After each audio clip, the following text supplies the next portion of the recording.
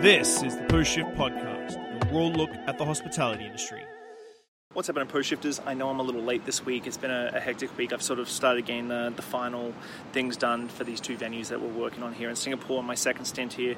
I'm going home in 17 days, which means I have a hell of a lot of work to do in the next little while. And I wanted to do a quick video because, well, last week I was in Bangkok.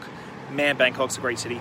Pain in the ass to get around to, but once you actually get into the bars, Q&A, Vespa, 1919, all money bars, Bamboo Bar, all money bars. Like, really, I was just blown away with how good the cocktail culture was in Bangkok. And I went to an event to launch Widger's Gin from Proofing Company here in Singapore, and just the turnout from the bartenders was incredible. It's out at Scene, 24th floor, overlooking the river, absolutely beautiful scenery. But Bangkok I want to go back to pretty badly next time I'm here in Singapore, which will be in December.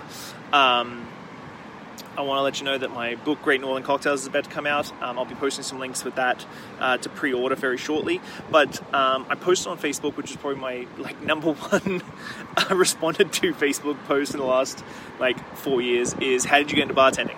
And so I'm going to post the link to that post on my personal Facebook, so you can have a look at all the people, because I think young bartenders today think that you're going to get a job straight up in a hardcore cocktail bar, and it's going to be Manhattans and old fashions till the cows come home.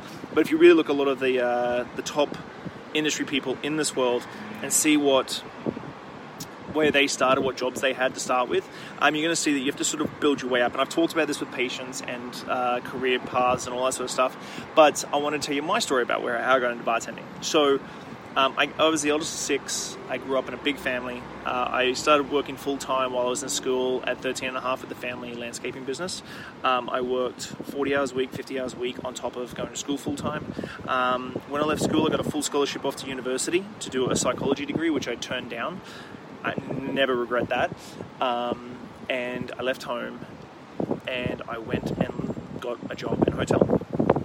So with my landscaping background, I got a job as a junior handyman in a hotel, and as a junior handyman, I had to do gardening and clean windows and all that sort of stuff. And one night, someone was like, "Hey, have you got black and whites?" I'm like, "Yeah, I've got black and whites. I got them at home." And he's like, "Okay, well, can you go home and get them and come back for 6 o'clock and do a wedding?" And I was like, "Cool." So I went and did a wedding and had a great time. Got some great great feedback from the guests about whatever I did. I think I danced with one of the bridesmaids, which the food and beverage director did not like at the time, but the party said it was amazing.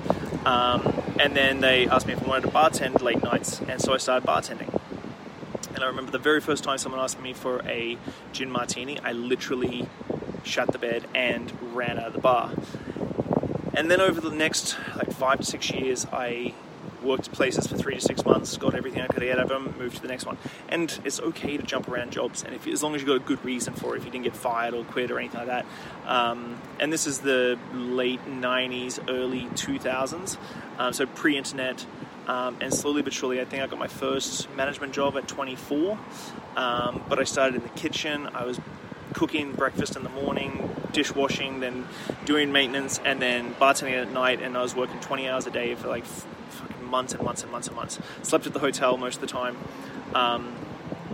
And so it shows you, it wasn't until I left Australia in 2006 and moved to Canada that my career really took off in my bartending career. Worked at Moxie's, Clive's, so on and so forth. So I've been in the industry for almost 10 years before anything really big had happened to me. And so I'm going to post the link underneath this conversation to Facebook, and I'm going to post it on the thing. So when it comes to how you get into bartending, really look back at the old guys, because a lot of them didn't have great jobs in the beginning, and they worked their way up. Working your way up and being patient and putting your time in and learning as much as you can, learning on the job, especially when you don't have something like the internet or smartphones, is something you really need to focus on. And I think it's something that can be applied to today at the very best of days. You need to take your time and be patient and work your way up. You're not going to go from making Shirley Temples to Manhattans and one of the world's best cocktail bars in a space of 18 months. It's progression and steps and steps and steps. But anyway, guys, I'm going to post that. Sorry I'm a little bit late, but this Friday is Paul Clark from Imbibe. Wicked podcast at the Toronto Cocktail Conference, so take a listen. I'm going to be at Toronto Cocktail Week in October. then Montreal for a little bit, and I'm taking 4 or 5 weeks off with the family and just enjoying being back in Victoria for the first time in like 5 months. So have a good week, guys. Thank you very much for the support. I'll chat to you soon. Bye. Thanks, Post Shifters. I hope you enjoyed that episode. If you're listening, whatever platform you're on, give me a good rating, subscribe, listen along. I'm going to keep going. I really enjoy sitting down with people and learning where they're from, what they did, and how they got to where they were. So if you love it, give me a good 5 stars. If you don't, give me 1 and I'll try harder.